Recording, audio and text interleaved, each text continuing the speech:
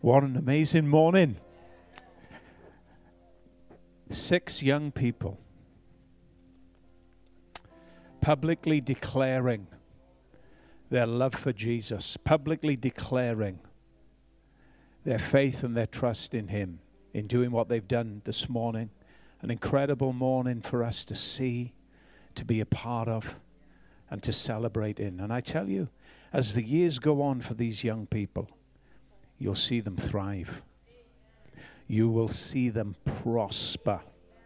You'll see them do great things in life for God. I really do believe that. And as parents this morning, maybe get a hold of the DVD or watch online the words that were prophesied over your children. You know, the Bible tells us to take hold of those words that are spoken and given over our lives in prophecy and to do war on those words. Great words were spoken over these children, over these young people this morning, and I believe they were words spoken specifically from the heart of God to them, and I really do believe that those words will come to fruition. Amen. Amen. You know, as we bring this service to a close this morning, I want to bring to your attention some words that Jesus spoke, very important words to each and every one of us. In Revelation chapter 3, verse 20, it's going to come up on the screen, you'll see it. Jesus said this, "Behold, I stand at the door and knock. If anyone hears my voice and opens the door, I will come in to him and dine with him and he with me." We'll keep those words up for a moment. Jesus speaking to every human heart. Jesus declaring, these are words of appeal. Jesus appealing to anyone and everyone across this vast earth on which we live. Behold, he says, I stand at the door and knock. That word behold is a very important word because Jesus is saying, pay attention. Understand what's happening when I visit your life.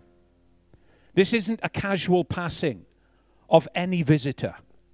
This is the King of Kings and the Lord of Lords, the one that has an undying love for you. The one who will be more committed to your life than anyone that you can ever possibly meet. Behold, he says, take notice, assess and evaluate correctly what is happening the moment I arrive at your door.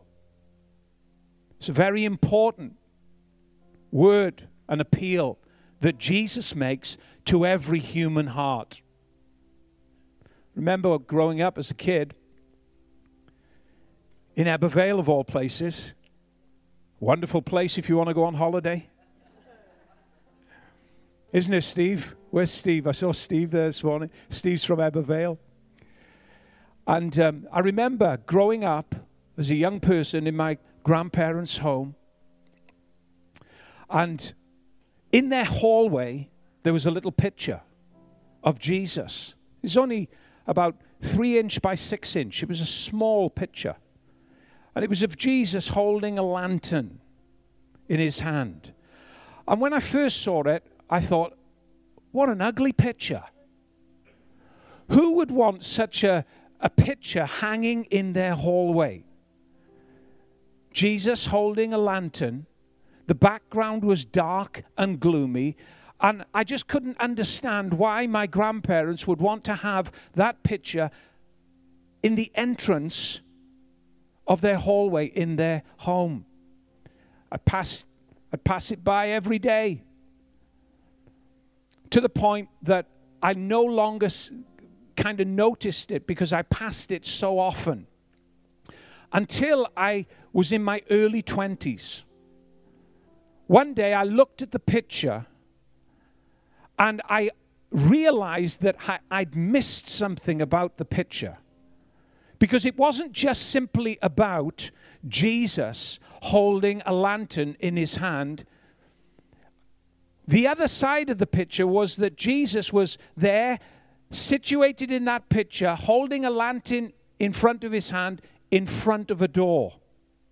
The picture's a very famous picture, painted by an artist called William Holman Hunt in the 1800s. Let's put the picture up for a moment, just for you to see it. There it is. For many years, I'd just seen Jesus holding that lantern in hand. I'd missed the real meaning of the picture, that Jesus was standing by a door. Holman Hunt drew his inspiration from the words that we have just read in Revelation chapter 3, verse 20. He was captivated by that appeal that Jesus makes to the human heart. So he painted his picture.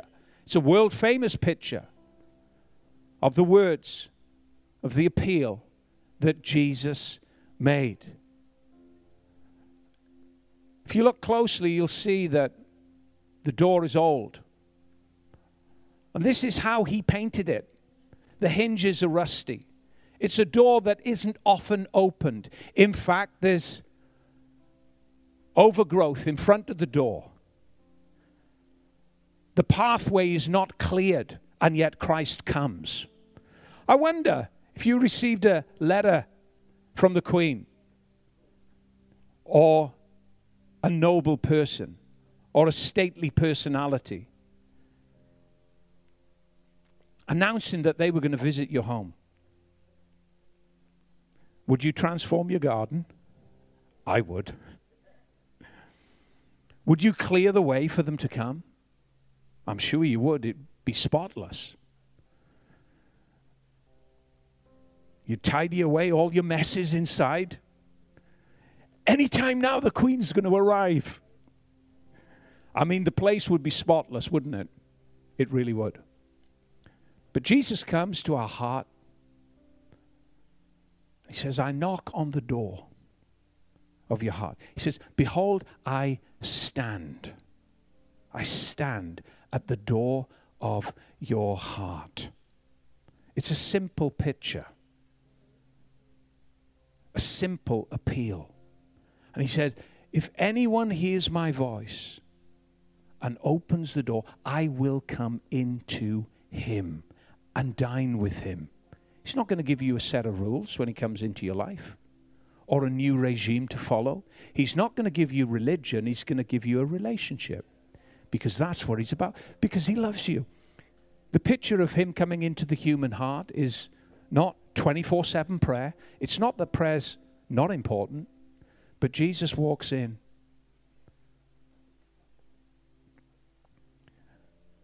And he doesn't come with his set of rules. He comes with an intention to have an intimate relationship with you in your heart. We're going to dine together. We're going to sit down. We're going to fellowship. That's the scene that's set in the appeal that he makes when he stands outside of our hearts. The garden might be dirty. He doesn't mind stepping over the weeds. The door might not be open.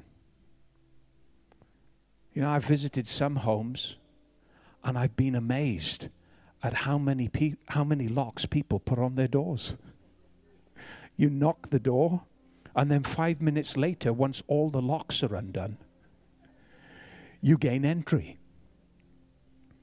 You see, the human heart's a bit like that. We put all of our locks in place.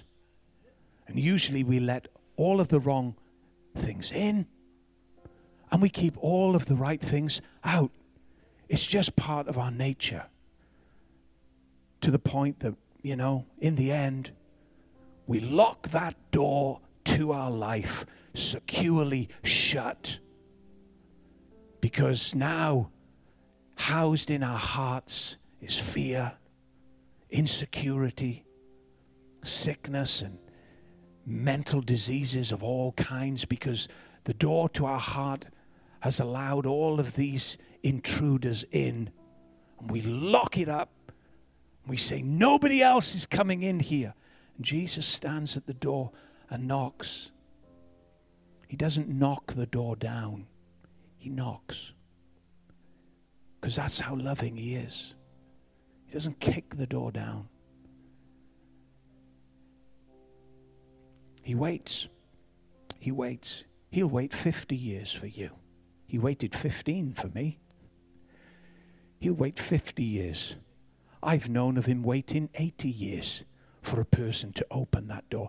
I've known of him at the moment of death, even there, waiting entrance into a person's life and finding it. You see, such is his love. It's amazing. It's a personal encounter. It's a personal visit. There's no crowds here.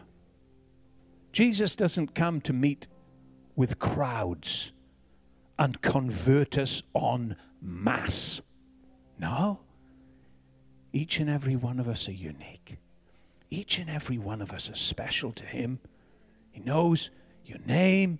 In fact, he says he's numbered the hairs on your head. In my case, that's not very much. But that's the level of detail. You see, he doesn't just count the hair. It says each hair has a number. Well, I don't believe that. It's impossible. Of course it's impossible. But not to God. He can number. Watch. That's probably number 91. Do you understand? You see, such is his love for us. There are things about God in his care for you that will just blow your mind. The love is on an unimaginable scale. Who would die on a cross for you? The sinless Savior, Christ Jesus, that's who. Died to take my sin and there was a lot of sin. And he died to take your sin. And he stands now as resurrected Lord. You see, the Bible says on the third day he rose from the dead. Jesus didn't stay on a cross, and he didn't stay buried in some graveyard. He went down into hell, took the keys of death, and God raised him from the dead on the third day because it was impossible for death to hold him. It's only ever happened once, but it's going to happen a lot more when he comes back. He rose from the dead. Death had no power. Now he lives to give new life. New life to those who will hear his call, open the door, and allow him to come in. You see, that appeal that Jesus makes to each and every one of us in Revelation chapter 3, verse 20, tells us a lot of things. It tells us a lot of things. Firstly, it tells us that there's a way into our life for God, for Jesus to come. And we're in control of that door. You can open that door, you can keep it closed. The decision is yours, but he knocks and he calls and he knows you here. You simply have to believe, place your trust in him and ask him. Ask him. See, it comes back to what Joseph said this morning. Ask him to come in and he'll step over the threshold. He won't make you religious. You'll have a wonderful, wonderful relationship with the King of Kings. You really will. Holman Hunt paints his picture, and it gains huge attention across the world. People look at it, and they question him about a detail in the picture that's missing. If you look closely, there's no handle on the door. And they thought that he must have made a mistake. There's no handle on the door. Mr. Hunt, maybe you should paint a handle on the outside. He smiled, looked at them, said, no mistake was made. Because the door to the heart only has a handle on the inside, not the outside. Christ won't force his way in. You don't have to worry about that. He won't twist your arm behind your back or arrange circumstances that are painful to extract a decision from you. No, he's too good for that. The grace of God reigns on the righteous and the unrighteous alike. God's favor is on you for the rest of your life. But Jesus knocks on the door of your heart. He appeals to you and he asks you, can I come in? Paul and I were talking just on Wednesday. And I think we were both amazed, really, at how simple Jesus speaks. You know, a lot of people think, I can't find him. It's so hard, it's so complicated. And yet when you listen to the words of Jesus, you find that he speaks so simply. Profoundly simple, simply profound. Really. You couldn't get any simpler an image of a man coming and knocking your door, asking for entry. And that's what Jesus asks for. Let me say this to you this morning. You may be here today and you've never asked Jesus into your heart. You've never asked him to forgive you your sins. You've never believed that he died on the cross for you and rose from the dead and wants to give you new life, the peace that you so long for. He wants to give you. You may have never done that. I tell you this day, what a wonderful day this can be for you, because he knocks on the door of your heart. And now the appeal to you is, if you will hear his voice, anyone, you see, anyone and everyone, this appeal goes out to. There's no preconditions. He doesn't say, have you cleaned your life up? Have you got rid of that? Have you got rid of... No, there's no preconditions. This is open to anyone and everyone right across our world. And it's open to anyone and everyone here this morning. Amen. I'm going to pray right now. If you've never asked Jesus into your heart, listen. He says, behold, take this moment seriously. You know, you hear his voice. And now, the action that you have to take is not to become religious, not to clean up your act.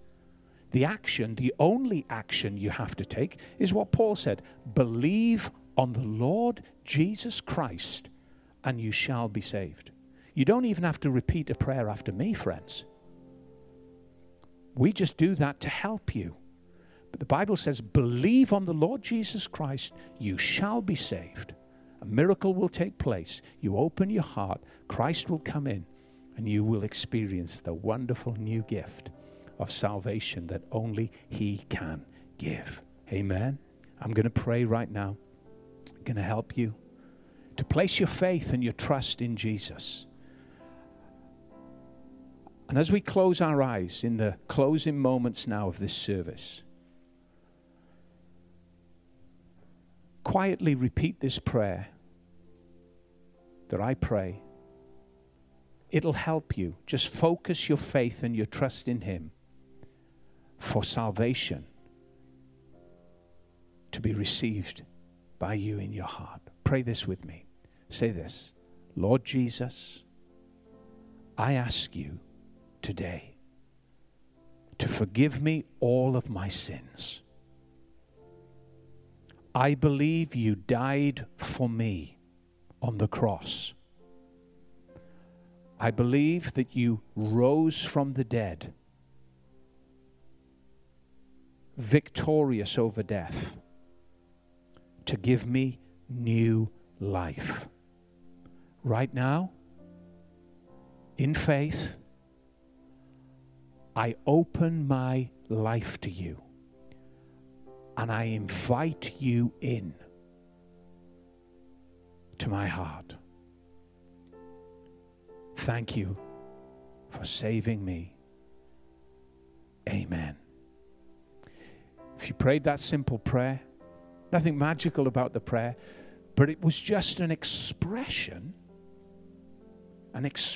for you to place your faith and your trust in Jesus. You may have come with a friend this morning to watch the baptisms, or you may have just come here with a friend just to enjoy the service. Listen, when you go from this place, tell the friend that brought you,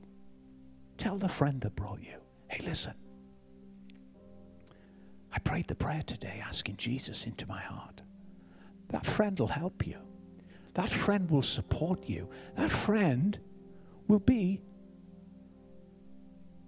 a disciple to you, like Paul said, to help you, support you, and lead you on in your walk with Jesus. And keep coming to church. Keep coming to this great party, this great celebration where every week we thank God for his goodness in our lives, in saving us and giving us new life. Amen. Amen. Let's stand to our feet. We're going to sing before we go. It's been an amazing service this morning. One we're not going to forget, I tell you. And one these young people are certainly not going to forget. Listen, go into a new week rejoicing. And if you did pray that prayer, asking Jesus into your heart this morning, listen, on your way out, we've got a Bible for you and just a stories book. You can take it and be blessed by it. God bless you. Have a great week.